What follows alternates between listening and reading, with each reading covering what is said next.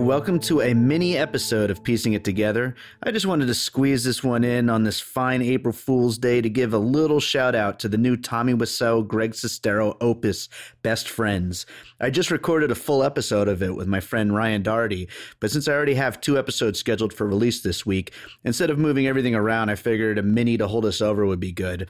And after I'm done with my spiel here, I'll play an excerpt from the full episode as a little preview. But on this mini episode, I'm also going to give you an update on what's coming soon, why you should see Best Friends, which is having a special screening at theaters around the country tomorrow, April 2nd. It was also on March 30th. That's when I caught it.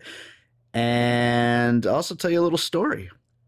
I guess we'll start off with the story first. And the reason why this movie, Best Friends, is so close to my heart, and The Room and Tommy Wiseau are so close to my heart, me and my friend Q were at a film festival all the way back in, I believe it was 2004, and we're trying to figure out what to see next. This was at the Palms, and it was not Cinevegas.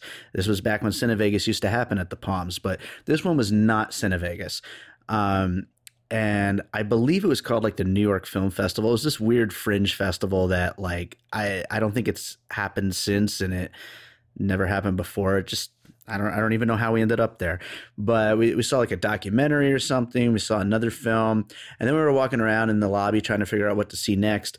And this strange man walked up to us. He had this long hair and dark sunglasses and this really thick accent as he came up to us and said, "Hey, how about you come see my movie?" And we were just like, okay, what's your movie? He's like, "Oh, it's a great movie. You come see it. It's great time. You come see it. It's a very good movie." And so I was, of course, in full-on promotion mode for my music at that point, and I had business cards on me. And so, I told him that I was a music composer and handed him one of my cards. And he said, "Oh, yeah, music. I love music. I spent $2 million on score for this movie. You come see it." So, yeah, my Tommy Wiseau is not really that good, but, I'll do my best for you guys. But anyway, we decided to just go with them, and we walked in with him into the theater, and the movie was just starting, and I don't think anybody had any idea what to expect, because this was literally the 3rd screening of The Room that ever happened outside of Los Angeles.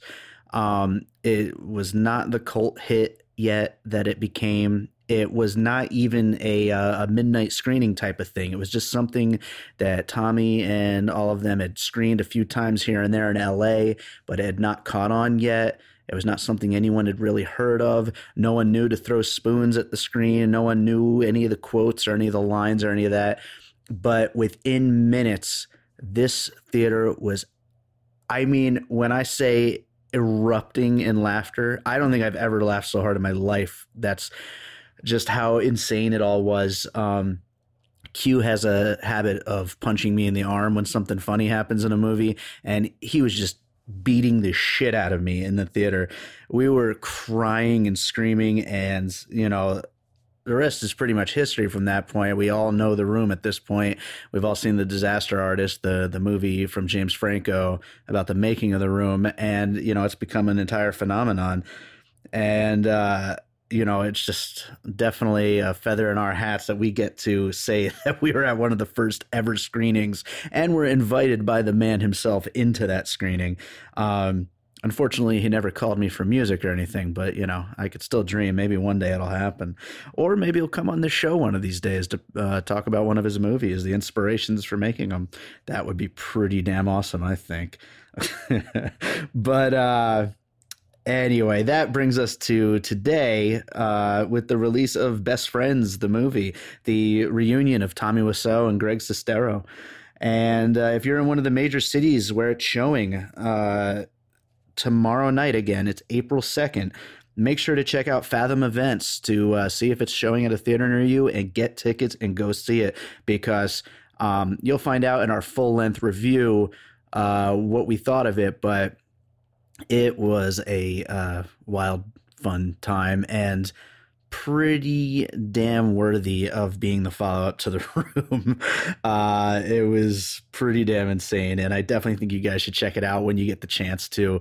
Like I said, tomorrow night, April 2nd, is going to be probably your last time for a while, unless you live in LA or something where they do screenings all the time. But hopefully it'll come out in some wider form soon enough, too, if you don't get a chance to see it. So anyway, aside from that, coming up on this show, piecing it together, tomorrow I'm going to be posting the episode of Tomb Raider.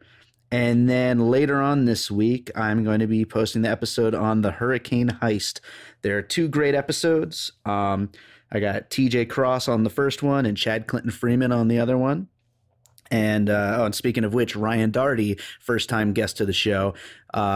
He's a programmer, friend of mine. We've worked together on some projects. And he is an all-around room aficionado. He is the one that's joining me on Best Friends. So, yeah, got some great episodes coming up. As always, make sure to subscribe on your podcast app of choice, rate and review the show on iTunes, share the show, send us some feedback. We want to know how you're enjoying the show. You can email me at bydavidrosen@gmail.com. And that about does it for this mini episode. I'm going to leave you now with a little snippet of the full Best Friends episode. And then, as I did with the previous mini episode and what I'm going to be doing for a while now, is end the entire show with a piece of my music, because I am currently in the process of promoting my new album, A Different Kind of Dream. So I'll be ending all these episodes with a piece of my music. So enjoy it. And as always, thanks for listening. I would actually, I'm going to definitely have to see it again. Sure. And make a final decision. Sure. And spoiler alert for the end of this episode, when we actually go into a full-on little mini review. I'm probably going to do spoilers throughout my other references too. That's fine. Yeah. That's fine. But no, I actually laughed a lot more than I expected to. Like, whether it was the Easter egg moments or just in general the insanity of this movie. Yeah. And I fully understand anyone who watches this and says, "Oh, it's just The Room light and it, it's nowhere near as good." I totally get that, but I actually enjoyed it quite a bit. I was laughing the whole time. But I enjoy watching bad movies that are not famous for being bad, Right. The people I went it with that's used to like Rocky Horror Picture Show, The Room, stuff where it's not just that it's bad, it's like spectacle involved too. And then whereas like this is the kind of movie, and this is honestly the first thing I said to my friend when we got out, is if it didn't have Tommy and Greg in it, this would be a movie that you would see at 2 p.m. on a Sunday on Showtime Beyond. Where it would be it's just a little bit of a creepy thriller ish, like it kind of always hints that there's something more mysterious and sinister, but never actually does any of that. And otherwise, it's just a pretty schlocky movie. Exactly. I definitely enjoyed watching it though. For sure. Yeah, Tommy in a lot of ways makes the movie. I mean, Greg's great too, but Tommy, I mean, I know that the main reason, obviously, for this movie to exist is to try to make lightning strike twice. Sure. And I would say almost every time he opens his mouth, it does. Yes. So he is so electric in this movie, and it's insane. You wouldn't expect it. So this movie taps into something that The Room only accidentally tapped into, which is, and it comes up if you see things in interviews too, where if you get him in the right mood, Tommy is not just funny to watch on camera. He's genuinely endearing. Right? Like you almost feel like he's like your bashful little brother or something like that. And there's a few scenes in The Room that it's like you almost stop looking at Tommy as a mysterious person who probably killed someone in Poland in the 1920s and stole their identity and moved here and sold his soul to a witch for eternal life. But you look at him like a little puppy instead, and you're like, oh man, that's Tommy. He just wants to play basketball with his friends and have a good time. And it's like I felt like this movie had a lot more of those moments of just like I'm enjoying watching Tommy try to connect to another person in some way. And you can tell that on some level they genuinely are best friends, off camera and stuff like that. And that really does come through. what would you credit the success of actually bringing that personality out of Tommy again? Would you credit more to Greg Sestero's script or to this director Justin McGregor, who I was not familiar with before? I think he only really had one other movie. I have not seen Tommy in very much else. Like, I've seen a few clips of him in Samurai Cop 2 and on Tim and Eric. Right. So I don't know, but I feel like in interviews recently, Tommy has been getting better and better at kind of rolling with the punches of how weird he is.